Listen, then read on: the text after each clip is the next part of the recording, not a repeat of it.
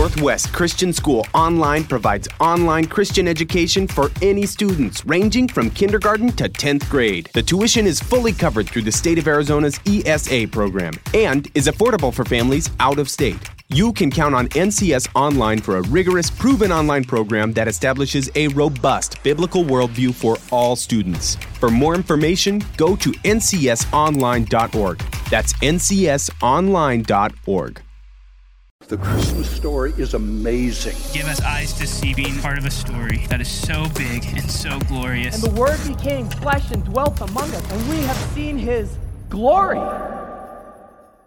Kingdom Culture Conversations. We are on what would be the 10th or 11th day of Christmas now.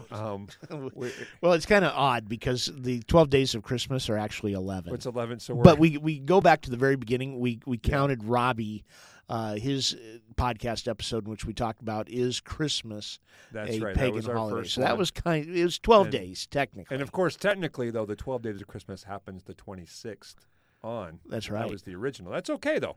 We got this all mixed up, and we are not. We are enjoying this. I hope you had a great Christmas, Adam. It was. Today we are on Christmas Eve. Christmas Eve, the day before. Yeah. Why is Christmas Eve such a big deal? Like, why isn't just it all about Christmas? When would Christmas Eve become like? Was he born on Christmas Eve? Was it just like? These are great questions. Well, thank you. Let's call Robbie. Let's call Robbie, our go-to. I'll tell you the what. Apologist. We're not online 100% theologically with the Roman Catholic Church, but I do go to St. Jerome's on Christmas Eve to their midnight mass. Nice. And there's something special about being in a church on Christmas Eve at midnight and being the first ones to celebrate Christmas. Yeah. At 12:01 a.m. That's pretty cool. It is. Not recommending that for you, but for me, it's just been a So what does sweet Christmas tradition. Eve look like? Do you go to ODF, Open Door, earlier that evening, and then you go to... We actually have not been to Open Door on Christmas Eve. Okay, we so you usually go to St. Bethany Jerome. Bible, but St. Jerome's at midnight.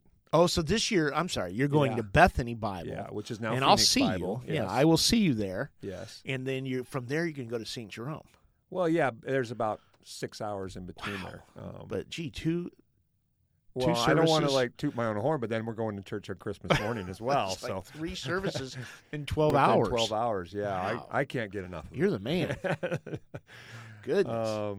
But Christmas Eve is a beautiful time, and I don't know why it's so important, but it's just pretty special night. Yeah, a lot of precious memories there. Absolutely. And today we're going to hear from Desert Hills Bible Church. Now this is a church.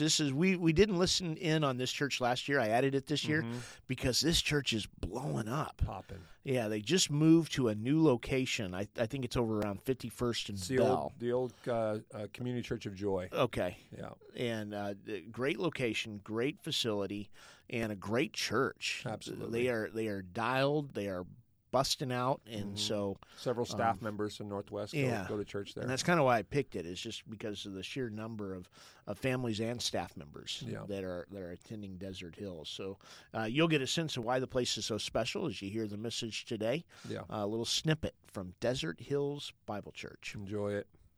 One of the more prevalent phrases we often hear during the Christmas season is the spirit of Christmas. Christmas spirit. Do you have Christmas spirit? Are you feeling the spirit of Christmas this holiday season? This is typically the premise of every Christmas movie that is released by Hollywood. We might think of the live-action film How the Grinch Stole Christmas and little Cindy Lou Who. You know, she was a little girl who was growing up, and for the first time in her life, the magic of Christmas did not seem to be there. The spirit of Christmas just didn't seem to be in her heart, and so she goes on a personal quest to see why she has lost the Christmas spirit, much to the financial gain of Faith Hill and her song, Where Are You Christmas? One of our family's favorite Christmas movies is the movie Elf. And in the movie Elf, Santa's sleigh no longer reliably flies because the sleigh is powered by Christmas spirit. And Christmas spirit is waning all over the world because people have lost their belief. At one point in the movie, one of the characters asks Santa why he doesn't just show himself to the world, and then everyone would believe, and that would restore the Christmas spirit. And Santa sums up the Christmas spirit in the eyes of the world quite succinctly. Christmas spirit is about believing, not seeing. If the whole world saw me, all would be lost. What is this Christmas spirit that is all about believing and not seeing? What is it that little Cindy Lou Who sets out to rediscover for and within herself? It's a question the movies never really answer. It always remains a mysterious enigma, a riddle, an emotion that seems grounded as much in faith as it is in magic. And the kind of faith required to have the Christmas spirit is ultimately a faith in yourself and a faith in your fellow man. The spirit of Christmas is always self-directed. It is always self-focused. It is always about me experiencing the magic of Christmas. It is about me having emotions that feel good, maybe reconnecting with childhood memories and Christmas nostalgia. In fact, they did a study to determine if there is such a thing as Christmas spirit. Does this actually exist? And a researcher from Denmark showed different people images that depicted Christmas, lights and trees and decorations and tinsel and all of these types of things. And when people saw these emotions, their brains registered happy emotions on the whole. This researcher concluded then that there actually is such a thing as the Christmas spirit network in the brain. And this is probably one reason why, in an increasingly secular culture that is hostile toward the Word of God, Christmas continues unabated. It makes people feel happy. There are exceptions. We know that if Christmas doesn't make someone happy, it usually produces stronger than normal negative feelings of depression, loneliness, or anger. But by and large, our society as a whole has fond memories of Christmas, memories that trigger happiness, memories that trigger nostalgia. And so Christmas stays as the primary holiday in our secular culture.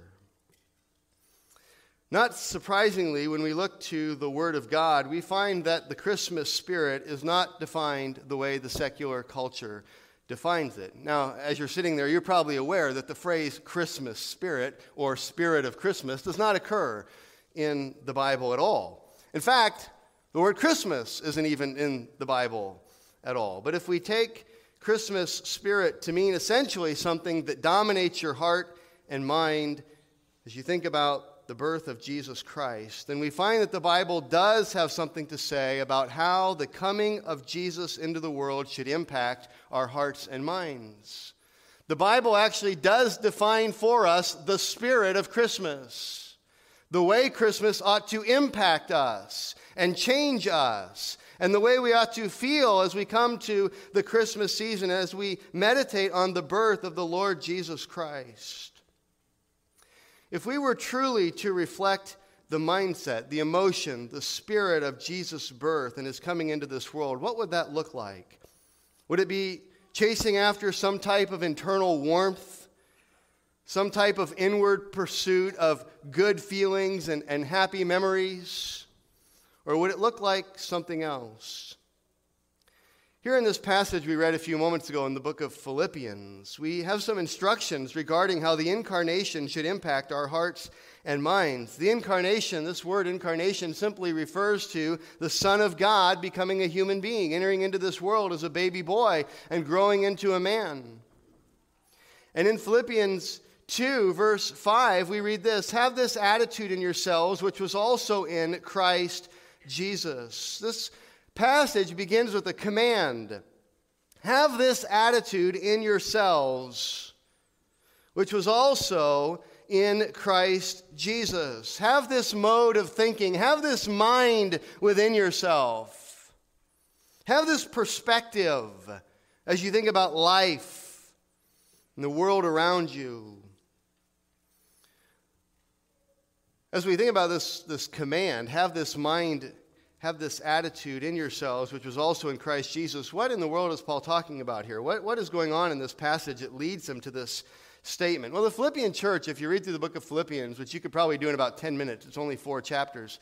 So if you read through this little letter that Paul wrote to the Philippians, you find that the Philippian church is an almost ideal church. I mean, this is a church that is rock solid doctrinally. There's very few doctrinal issues that come up in the book of Philippians. In fact, if you're beginning at a church somewhere and it's you're not sure, you don't want to get off on the wrong foot by offending someone by stepping on some doctrinal sacred cow early on in your ministry, Philippians is a great place to start because there are just not a lot of controversial issues that come up in the book of Philippians. But the Philippian church, for all their strengths, had one significant problem, and that was they could not function as a unit.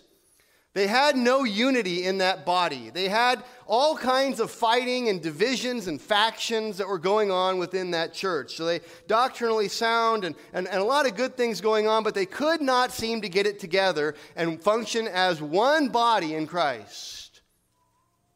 At the beginning of the letter, Paul prays that the Philippians would have love and discernment, as well as an ability to determine what things are worth dividing over and what things should not divide Christians. It seems evident that the Philippians could not tell the difference between a primary issue and a secondary or a tertiary issue, and so they fought over everything.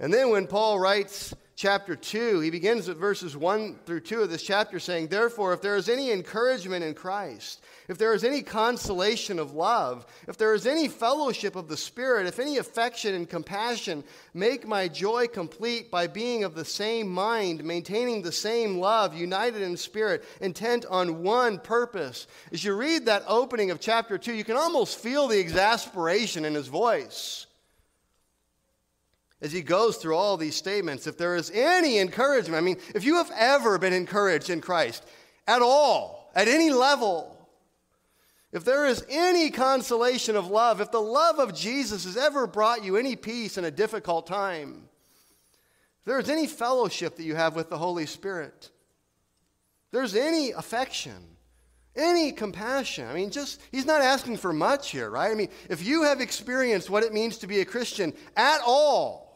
then please obey this command to be united, be of one mind, be intent on one purpose. And the reality is, we know as believers that if we are in Christ, there is great encouragement.